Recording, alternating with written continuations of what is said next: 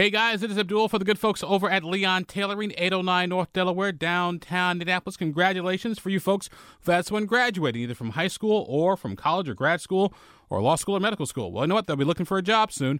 If they're looking for a job, they got to look the part. So swing on by Leon Tailoring. They got a great line of clothing for your younger folks. And not necessarily something tailor-made, but also something custom-made. A wide variety of shirts, blouses, skirts, towels, you name it. Not towels exactly, but you know what I'm talking about. So swing on by Leon Tailoring. They'll take care of you. Leon Tailoring, 809 North Delaware, downtown Indianapolis.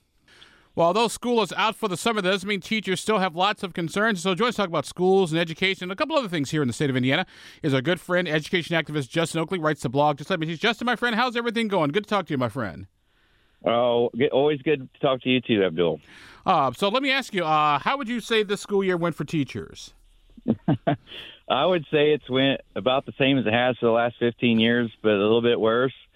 We have, I think, a record openings. If you looked at the IDOE, put something out in April, I think it was like 3,000 unfilled jobs, and about everything that was going to pass did pass at the midnight hour. So we're right at where we've been here for the last probably decade plus.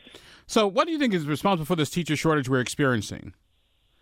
Well, there's been a couple national news runs on like Texas and a couple other places, and 60% of the teachers are saying they're leaving for one reason and one reason only, and it's the politicians. So that's not a good thing. If you look at polls prior to COVID, most people trusted their local school districts like 70-80% and trusted their local politicians about 10%. So something shifted there, and I think something's got to give, or you're going to end up with a really bad problem. I don't think you want nobody going into teaching. That's always, since I've met you from day one, I've had a little slogan called "Just Let Me Teach," and I've stuck to that, and that's kind of what I'm still fighting for. So what do you think it is? Is it just people not going into teaching, or is it teachers sort of taking early retirement, or all of the above? Well, I think a bunch of stuff happened in waves. I think the Bennett, Daniels, Pence type era, a lot of people left in waves, and then no one's come back. And if you remember, like one of the very first times you and I ever chatted, I said there'd be a mass exodus. No one would be coming in, and everybody would be going out, and we're there. We've been there.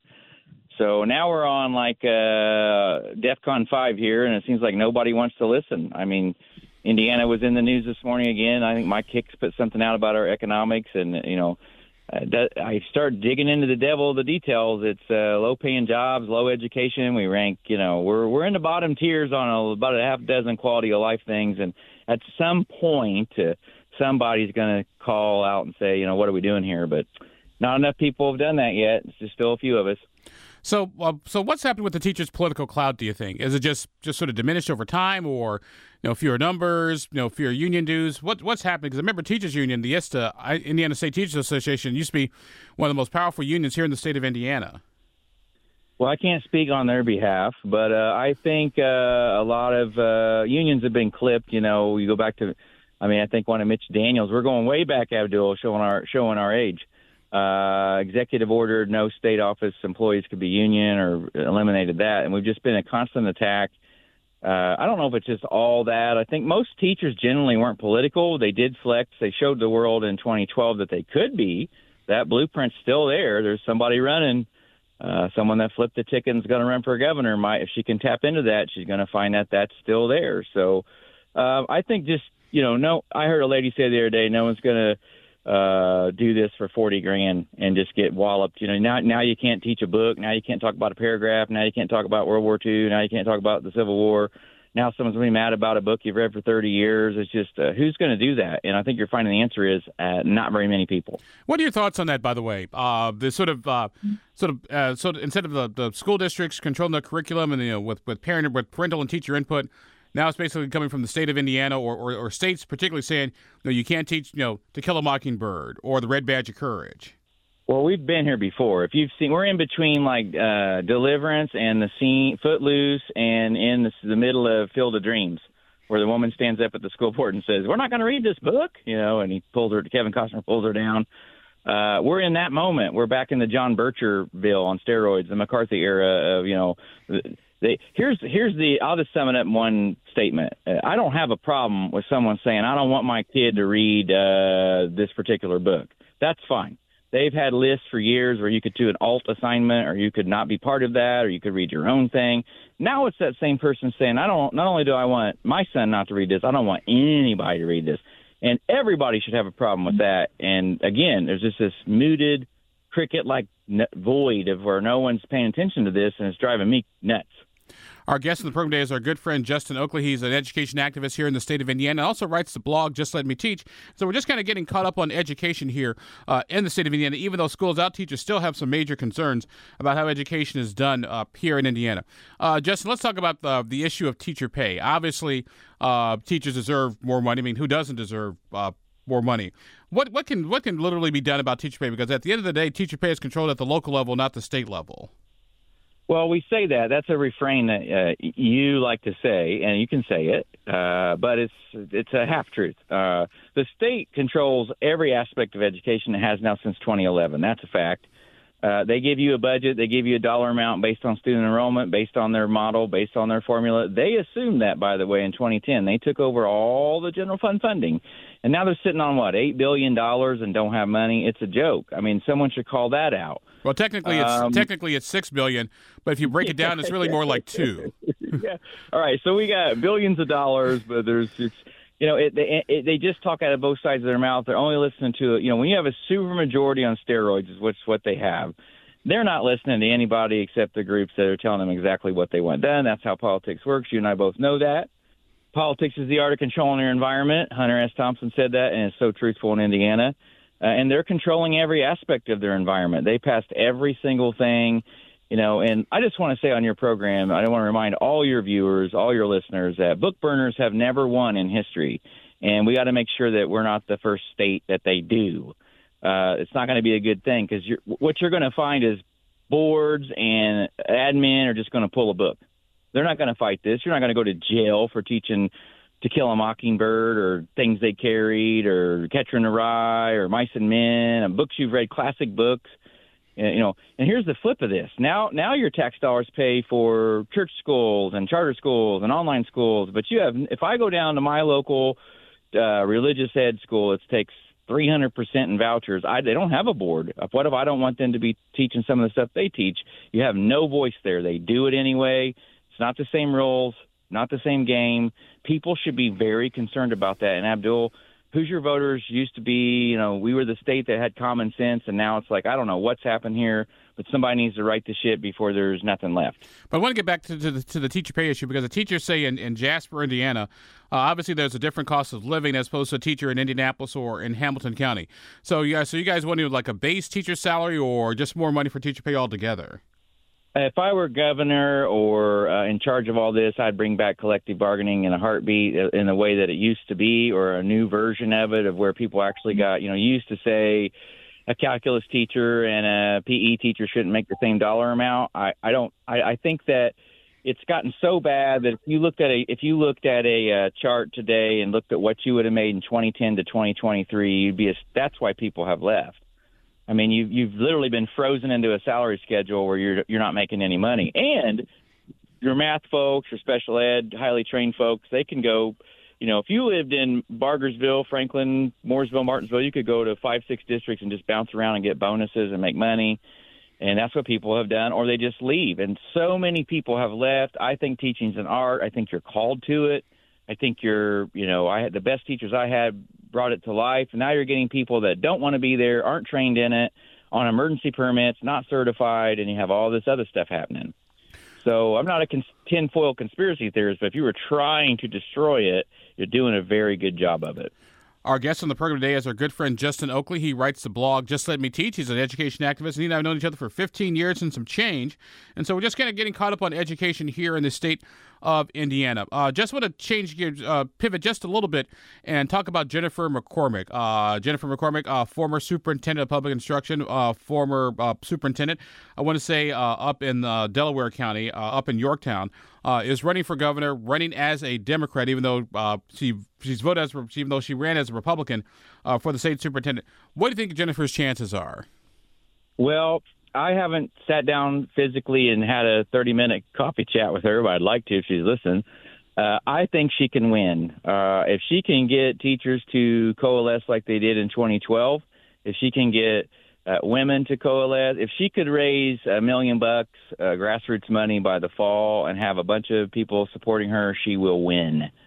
That's my prediction. And people thought I was nuts when I said that about Tony Bennett. They probably should listen because everything's there. If she can tap into that, she will win. Because I'll tell you another thing.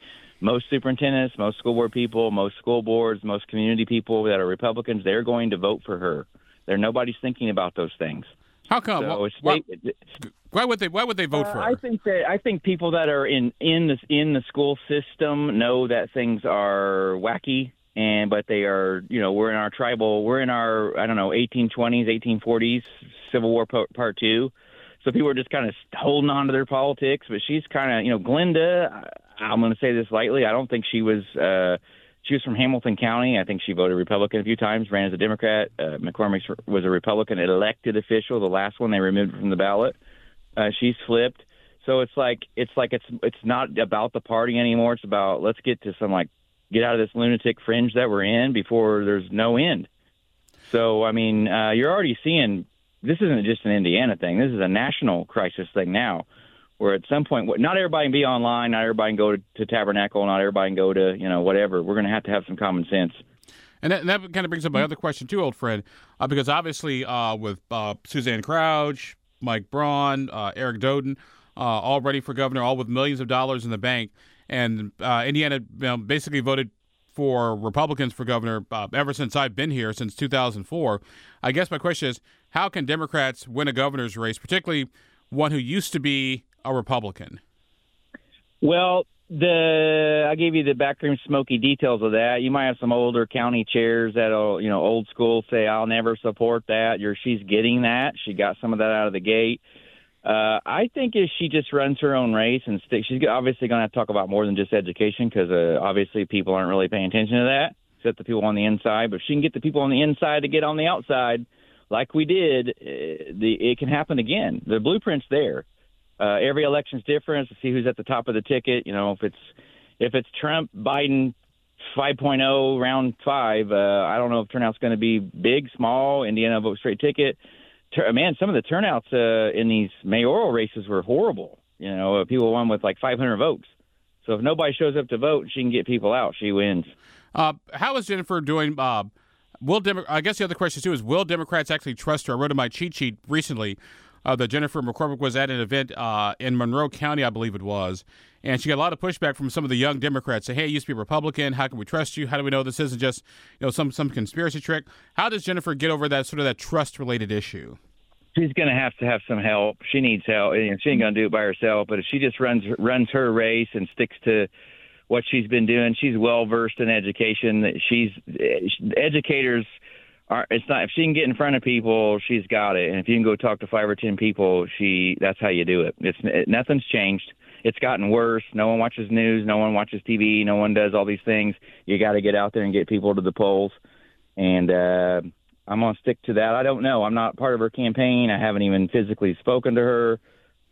If she's out there listening, I'd love to. I have some ideas. So what do you hear from teachers about her candidacy? I think teachers are like completely zoning out or going to their 3rd or 4th job this summer. They are not. I mean, I said this I traveled to 60 counties in 2011 and 2012, and you want to know what I found out, what I already knew? Teachers are not political. Most people are not political. You and I are different creatures. We are different people. We live this stuff. Most people don't. Most people want to be away from this stuff. So if you can tap into that and get it, it's an entity that people are just sort of downplaying. Glenda didn't run like this magnificent whatever. It just kind of happened, and she had a person that people hated. Teachers hated that person. So if she can tap into that.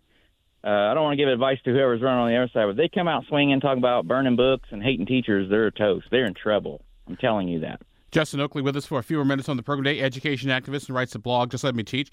Justin, something interesting that you might find is that when the Summer Study Committee list came out over in the legislature just recently, there was nothing on schools and education, so nothing on expanding vouchers, nothing on expanding more choice. Good news or bad news for education in Indiana?